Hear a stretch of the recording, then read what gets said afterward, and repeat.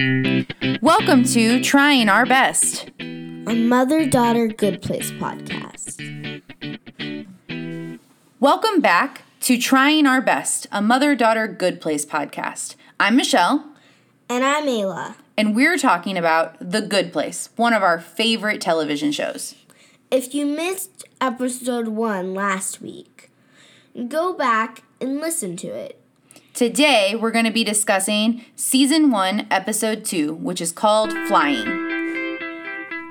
A putrid, disgusting bowl of ethical soup. At least that's what Chidi calls it, because now he knows that Eleanor does not belong in the good place and that things are going crazy because of her. He has the job of deciding if he's going to help Eleanor try to become a better person and stay in the good place, or if he's going to tell Michael that she doesn't belong there and possibly get her sent to the bad place. That's the main point of this episode, Chidi making that decision. One of the big questions of this show today is how we decide when we want to do something that makes ourselves feel good, when we pick something kind of selfish, versus when we're going to help other people or when we're going to be unselfish or selfless. And so that question gets brought to a really clear point when the neighborhood has been trashed, but Michael, the architect, makes the announcement that all of the residents are going to get a chance to fly for the day, which is really exciting. But Tahani, one of the other residents, stands up and says that she is going to be leading a group of volunteers to help clean up the neighborhood instead. And Eleanor thinks that's just ridiculous. Why would anybody give up the chance to go flying to clean up garbage instead? And when Chidi hears Eleanor say this, he decides it can be a test for her, that she has to work on being more selfless, that she has to do something for other people instead of just the thing that she wants to do. So Ayla and I have been talking about how that maps onto our real lives when we have to make decisions about doing something we want to do versus doing something that helps other people. Like sometimes when my mom makes me clean up the house when all I want to do is play video games. Which choice should I make? So then we talked a little bit about how Ayla says she doesn't really have a choice when it comes to that, because I'll often say, well, you can't play video games until the living room is clean. And just like Ayla doesn't get that choice all the time, Chidi sort of stepped in and is being like a parent for Eleanor and tells her, you can't go flying until you clean up the mess that you've made. You can't go flying until you pick up the trashed neighborhood from your problems. And Eleanor isn't very happy about it. She kind of stomps around, she rolls her eyes at everybody else, but she is cleaning up the neighborhood. So you might think, is it still a good thing to do if somebody forces you to do it? I think it is, because in this situation, Eleanor hid all the trash. Instead, I'm ready to go flying.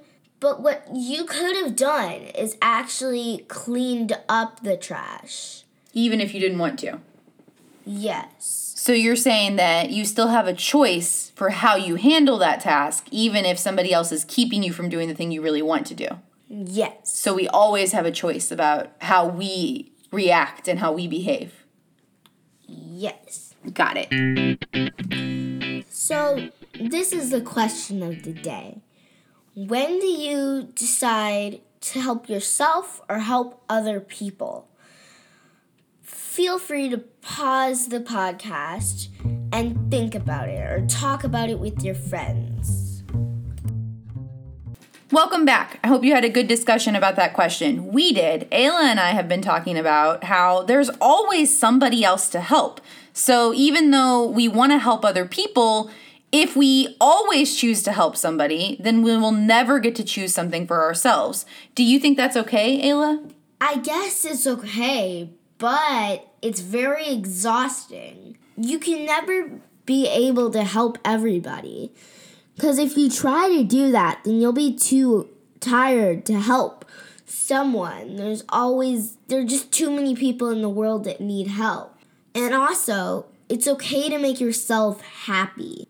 So sometimes we might need to focus on ourselves and our own wants and needs so that we have the energy to help other people later, right? So this is an idea that gets talked about a lot that's called self-care. And it doesn't just mean doing fun things like playing video games or taking a bubble bath. It also means taking time to really think about your level of energy and whether you have enough left to give other people and making sure that you have taken care of yourself enough that you can continue to give over time and not just in one big burst and use up all of your energy. Another thing that happens in this episode is that Eleanor has flashbacks back to the time when she was still alive. There's 3 of them that are split up throughout the episode, but we're going to talk about all 3 of them together. What happens, Ayla? She goes out to a bar with friends, and they all get drunk, and it's not safe to drive home when you're drunk. So they all, they get a basket of names.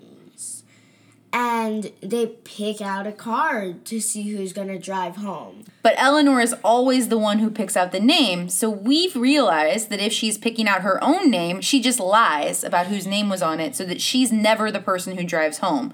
Her friends, which if my friend was doing that to me, I might just say, I'm not going to go out with you anymore. That's not fair. You're not being a good friend. But her friends actually give her another chance. And they say, all right, from now on, we're going to take turns being the person who drives home. And Eleanor, next time it's your turn. So then what does Eleanor do? Well, she comes an hour early, gets super drunk, and says that she can't drive home. And then she tells them, I found a loophole to your system. So she's really not being respectful to her friends. She's not being fair.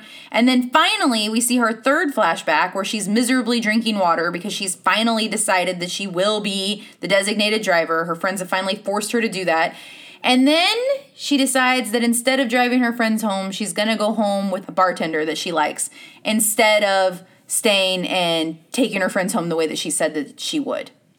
So one of the things that I noticed about this is that her friends gave her lots of chances to do the right thing. It seems like she didn't really care for her friends. In fact, we kind of talked about, was she even really friends with them? If you can't be fair to somebody, and she didn't even, they told her, if you leave us here tonight, you're not coming out for drinks with us anymore. You're not invited anymore. And she just said, okay, I'm fine with that. So it didn't even really seem like their friendship mattered that much to her. It seems like one of the things we're learning about Eleanor is that she has a hard time getting close to other people because getting close to other people means thinking about what they need and putting their concerns ahead of her own sometimes. Another thing we noticed in this episode was that Michael is worried about how things aren't perfect and that the neighborhood is glitching. Because he said that if things weren't absolutely perfect, then the whole neighborhood might go haywire.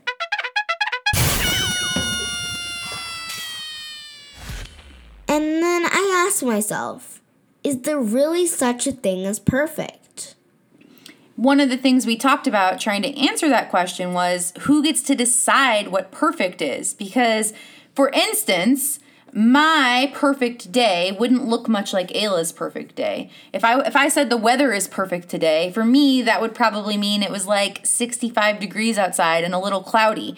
But Ayla, what would your perfect weather look like? About 75, bright and sunny. So that's just one tiny example of how what we consider perfect is subjective. And subjective means that it changes based on each person's perspective. It's the opposite of objective, which means that there is one specific answer that is right for everybody. And if perfection is subjective, then that means that it's never going to be perfect for everybody at the same time. So I don't think of perfect as a real thing. Has there been a time when you've ever thought, wow, this art project is perfect, or wow, this is the perfect temperature? Well, I think that is always just a figure of speech.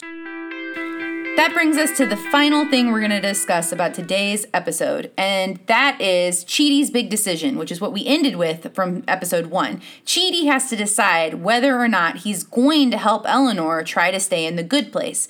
And at the very beginning of this episode, we see that when Chidi makes a decision, he does so with research. So he's surrounded by philosophy books, and he says that there are 1,000 questions he has to ask himself before he can make this decision. So he's really having a hard time making this choice. Some of the questions he asks himself are if he has a moral imperative to help Eleanor. And a moral imperative means that it's something you should do because it is the right thing to do. So since Chidi has the knowledge about ethics and he has the ability to teach Does that mean he has a responsibility to help Eleanor learn these things? On the other hand, he asks himself if he has more responsibility to the community as a whole than he does to Eleanor as an individual. This whole community is being impacted by Eleanor's bad decisions, and Chidi wonders if he should do the thing that would help the most people instead of doing the thing that would just help one person. Finally, he asks himself if Eleanor is taking somebody else's place, and Eleanor says that she does not think so because they used her real name. So she doesn't think that somebody else is being kept out of the good place because she's in it. And then as Chidi's making this decision, he wonders if Eleanor even can learn to be a better person. He says that most philosophers would say she's too selfish for all the reasons we just talked about to really learn how to be a good person. And instead, he thinks that she probably is doing everything with, he says, flawed motives, that it doesn't count if you're only being a good person because you think you're going to get something for it. What do you think about that, Ayla? Does it count if you're trying to be a good person, if it's just for the reward? I don't think it really does. If you're trying to be a good person, that means that you don't really want anything. So if you're helping somebody, but you're not helping them because you want to help them, you're helping them so that they'll pay you, then I don't think it's really a good thing.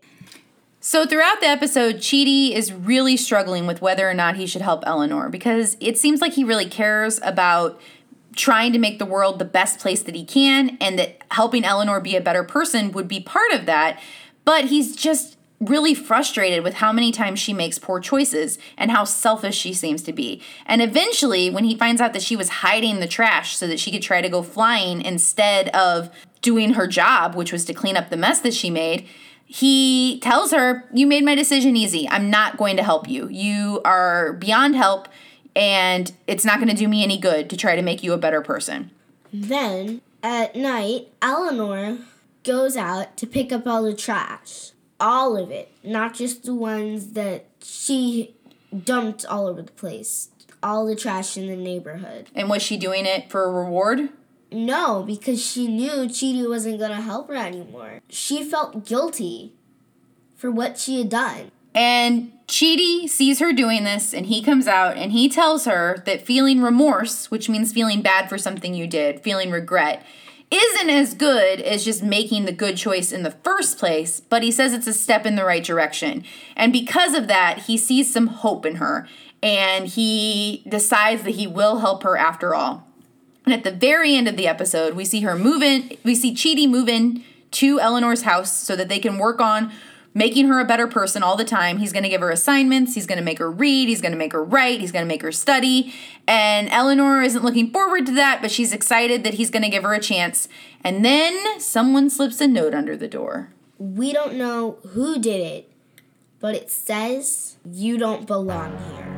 So it looks like someone else has figured out Eleanor's secret, and we'll have to stay tuned for next week's episode to find out who it is.